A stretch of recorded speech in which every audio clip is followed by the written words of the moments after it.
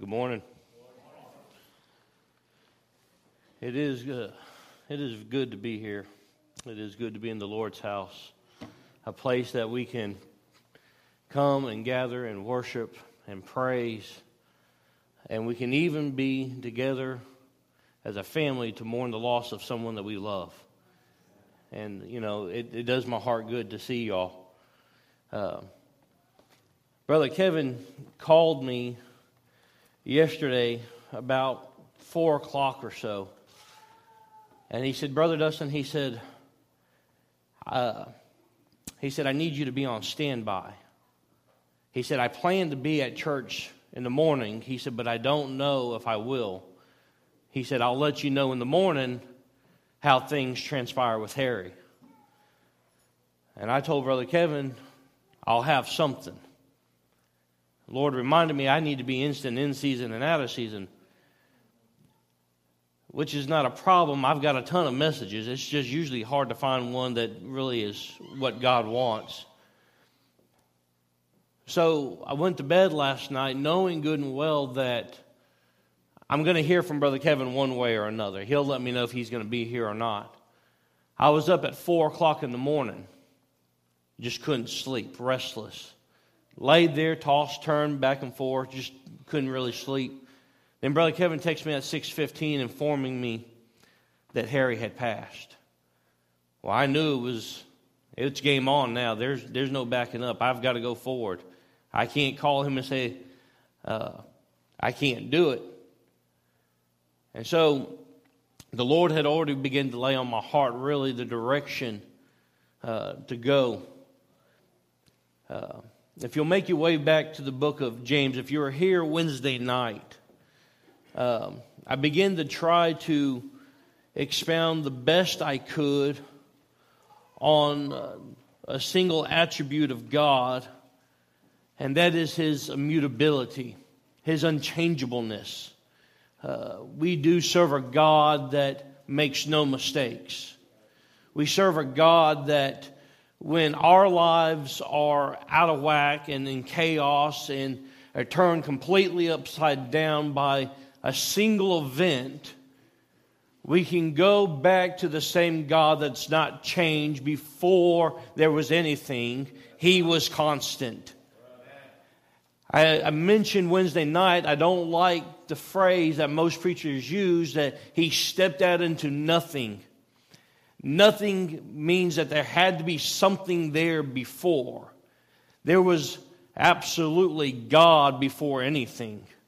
Before He formed the earth, before He formed the sun, before He fingerprinted the stars, before He made man, God was God. And He has not changed one bit. So Wednesday night, I began to go through this. And I tried to speak to the immutability of His person, of who He is. We said that He was eternal. He says, I am that I am. I'm the one and only. There is no other one. No matter what this world says, I am the same God that has always been. Then we talked about that He's the hypostatic union in Christ. He's every bit Christ, but He's every bit God. They're perfectly matched. You learn in free school that you got to have the right amount of blue to the right amount of red to get the right amount of purple. That's the same way it was with the tabernacle, with the curtain between the Holy of Holies. It was blue and red, and yet it was perfectly all the way through.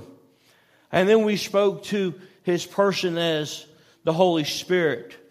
And we made the closing statement there that we as Christians may quench and vex and hurt the Holy Spirit in our own lives, but it doesn't change who He is. He's still the speaker of Christ. He's still the one that exalts Christ. He's still the one drawing you and I back to the place to be in fellowship with God.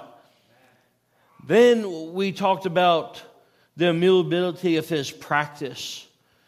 God does practice some things. His practice is that He makes an oath. And when He makes an oath, it's unbreakable, it's undeniable, and it is unchangeable. What God says He will do is what He's going to do. What He has promised to do for you and I is what He will do for you and I. Now, it's not going to be when we want it, but it's in perfect timing in our lives. Then we said that He's immutability or immutable in His counsel. It changes not. And I love that Psalms 33:11 says, "The counsel of the Lord standeth forever, the thoughts of His heart to all generation." It doesn't matter what you and I think, His counsel is there. It stands. What He said will happen in the Revelation. And now, if you miss Sunday school, that's shame on you, because it's really good to listen to Jay get stumbled over by everybody asking questions about it. But what happens at the end of Revelation 21 or 22:21 is what's going to happen. Everybody in Christ will be there. All of the enemies of Christ have been defeated. And it's a glorious time to be at the feet of Christ. Now, Harry's there before you and I are. But I'm waiting to get there. But He's immutable in His hope too. God's hope is that salvation is offered to man. And there is no other way than through Christ. Doesn't matter what anybody says. You're not going to ever get God's salvation unless you come through Christ. And that's your hope. You're here lost today, I'm telling you. I know your parents have told you you're good, but the Bible says you're wretched. Your family says that you're a good person, but I'm telling you you're horrible and detested. There is no hope for you other than Christ. There is no hope for the man that walks in darkness other than to look and turn to the glorious Christ that hung upon Calvary, who raised again, who was accepted at His ascension into heaven.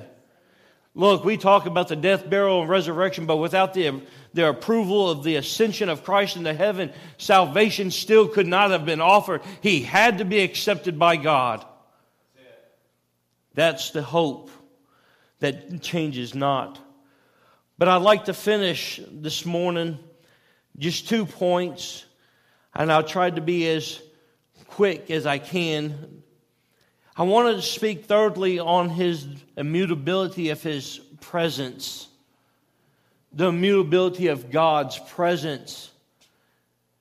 Now, God's presence can be seen really in 3 areas of Christ's life. You find that one, He's present at His birth. God's presence is at His birth. Even though Christ was most vulnerable as a babe, any of you that have children know that the early years of really the first 6, 7, 8 months of a child's life is crucial. You got to keep them safe. You got to beat family members off of them because you don't want germs passed to them. You don't want to deal with sickness. You don't want to, because it's hard to gauge what a baby's going through. Man, we only can do so much as humans. Look, I'm lucky. I've got Miss Betsy on speed dial, so if something happens, I call her up. But before I ever get to Miss Betsy, I'm trying to figure out what is going on. But this is the most crucial time in Christ's life, is that you find that He's vulnerable here. And yet, though Christ was vulnerable, God was still God. He was not vulnerable to the substance that Christ was facing as a human, but He was still the very God that said, I will join Him. I will be union with Him. It will not change what sickness may come His way. I'm still going to be God. I'm still sitting there. God's glory. Again, we're talking about there at the birth of Christ, and I'm trying to get all my notes together in my head. He was there at the birth of Christ, union with Christ. And yet you find that even after He's birthed and He's there, He's still magnifying His glory to the shepherds. To the shepherds, these these lowly men out in the darkness. If ain't none of you ever been outside where it's dark and no street lights and all you got is the stars and the moonlight, your eyes adjust and you can pick up on some little details that's going on out there. But these men were sitting there. Some of you say by a campfire, maybe so, I don't know. But God shows up. The heavens burst forth. The angels begin to praise Him, begin to give glory unto God. And you can't begin to understand that. But yet God is manifesting Himself to these shepherds, and that they are able to hear the good news already. He's immutable in His presence. He didn't change where He was, whether in Christ or there before the shepherds. He was still God. He was still the same one that the next day they would be offering sacrifices to, but yet He had already made His presence known to the shepherds. His mother, Mary, had already seen the face of God and didn't even realize it. She was looking at the one that was there. But not only in the birth, but at His baptism.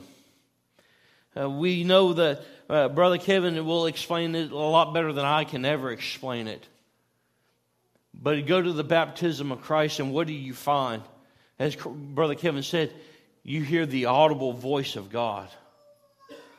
The audible voice. Not only did John even declare who he was, that he was Christ, he was the chosen one, that he was the perfect Son of God. Yet you hear him speaking. On that very day, that very moment that Christ comes up out of the water, you find that though God is in Christ, He is still speaking out of heaven. It didn't change where He was. He was obedient to the Scriptures that He had already forewritten, but yet He's still sitting on the throne speaking out of heaven, approving what was going on, approving that that Christ had done right.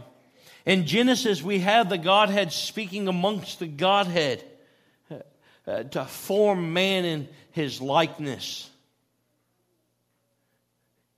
He's speaking, and so we have the Godhead and all its immutability, bringing man to life and into the presence of an immutable God. And then in Matthew, we have the presence of God, the Godhead working in view of the people. The presence of God at the baptism of Christ is so important, is that it makes God no longer just a figment of somebody's imagination, but it makes Him very real. You got to understand that only up until God has only spoken through certain men, but nobody had ever heard God audibly. And here at the baptism of Christ, John declares who Christ is, and yet when He comes up, not only do they see the Holy Spirit descending like a dove unto Christ, but they hear, "This is my beloved Son in whom I am well pleased." It makes a God that nobody has ever heard. It makes Him now tangible, real. These people have gone now to knowing this is what was set up before us to do, He is the God that spoke to Abraham and to Isaac and to Jacob. He is the one that touched the hollow of His thigh. He is the one that brought us out of Egypt. He is the one. Here's the voice of the one. But it didn't change His presence. He's still God. Then upon the crucifixion of Christ, God was still God. I know you've all heard the different theories of Christ's crucifixion, the swoon theory, and even some of the people that I've read after they speak that the Holy Spirit left Christ.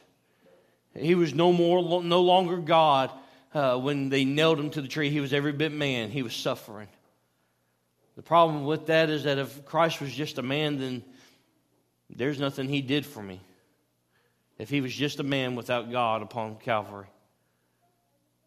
That's hard to believe, but if you think about it, if God is no longer in Christ at His crucifixion, then salvation for you and I then is nothing. And we're believing in a lie.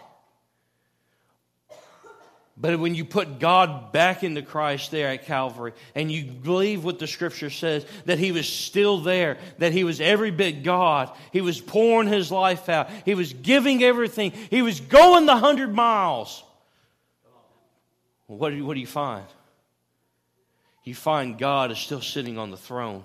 It didn't change. His presence has never changed. Where He was at had never changed. He never left the throne. He's never defeated. He's never given it up. He's never vacated it. He still sits there, and yet He is still suffering there at Calvary for you and I. He's still agonizing over it. He knows what He's about to give up. He knows that He's about to be departed from Himself for just a few short days. But it did not change who God was. His presence was there at Calvary. But yet, He still was in heaven. God is holy and just, and God in Christ, Jesus was still in unison with God. For only God can reconcile a sinner unto Himself through Christ. Nothing else will reconcile you and I to God.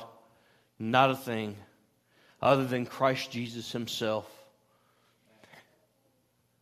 Then lastly, the immutability of His power. We know that God is all powerful. But do you know exactly how powerful God is? Have you ever thought about the power that it took God to cast Satan out of heaven?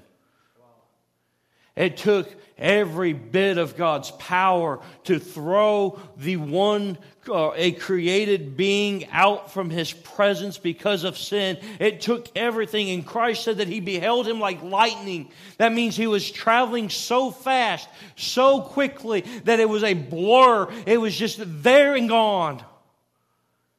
It is the same. This power that God has to cast Satan out of heaven is the same power when you go to Calvary and you think about what is said, that it darkened the sun. Now, I'm of the persuasion, and you ain't going to change my mind, when it says darkened the sun, that means the sun literally was darkened. It's not some curtain put up over it. It's not nowhere. The whole earth without the light of the sun, because He knew that the Son of God was going out, but yet He was going to raise up the third day. But in the midst of the darkness of that sun, let me tell you something. The veil was rent. The people could go in. We can get a hold of a God that is immutable because He changes not, because He wants sinners to come to Him. This immutability and power is the same power that not only cast Satan out, not only darken the sun, but will melt the elements of the old earth. 2 Peter 3:10 says, "But the day of the Lord will come as a thief in the night, in which the heavens shall pass away with a great noise, and the elements shall melt with fervent heat. The earth also and the works that are therein shall be burned up." It didn't say the earth itself was going to burn itself. It says it's going to be burned with a great heat. That's the power of God destroying everything that is wicked and corrupt and starting again. But it's the same power that will do that. It's the same power that darkened the sun. It's the same power that cast Satan out, because it changes not. God does not do things half-heartedly. He does them with everything He's got. Every bit of His power. But it's the same power, this unchangeable power that God has to save sinners. Psalm 62:1 says, "Truly," the psalmist said, "Truly my soul waiteth upon God, for Him cometh my salvation." Acts 4:12 says, "Neither is there salvation in any other. For there is none other name under heaven given among men whereby we must be saved. This same power that darkened the sun, that same power that cast Satan out of heaven, this same power that will burn up the earth, is the same power that it takes to bring one man to Christ. It's the same power that must convict the heart of the wicked man, show him his need of Christ, to show him that he is wretched, that he is deserving of hell, but yet there is hope in Christ. It is the same power. It is nothing less than everything that God's got to bring one to Christ. You say, well, it wasn't that hard for me to come to Christ. Do you understand how God had to persuade and make you understand of what you were?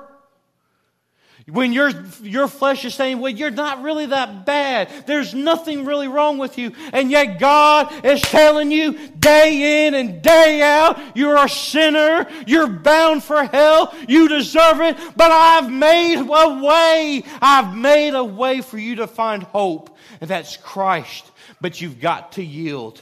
You've got to surrender. You've got to agree with me that you are what I say you are. I cannot lie to you. I will not lie to you. You are who I said you are in my word. Wretched, vile, disgusting. Do you agree?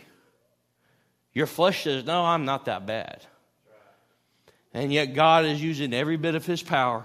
He's showing you and showing you until you either say, yes, I am, or no, I'm not, and you turn. But one way or another, you're turning to the right or to the left. Which way do you go? For those that turn to the right, they find hope in Christ. And those that turn to the left raise their fist in rebellion. And God cast them into hell.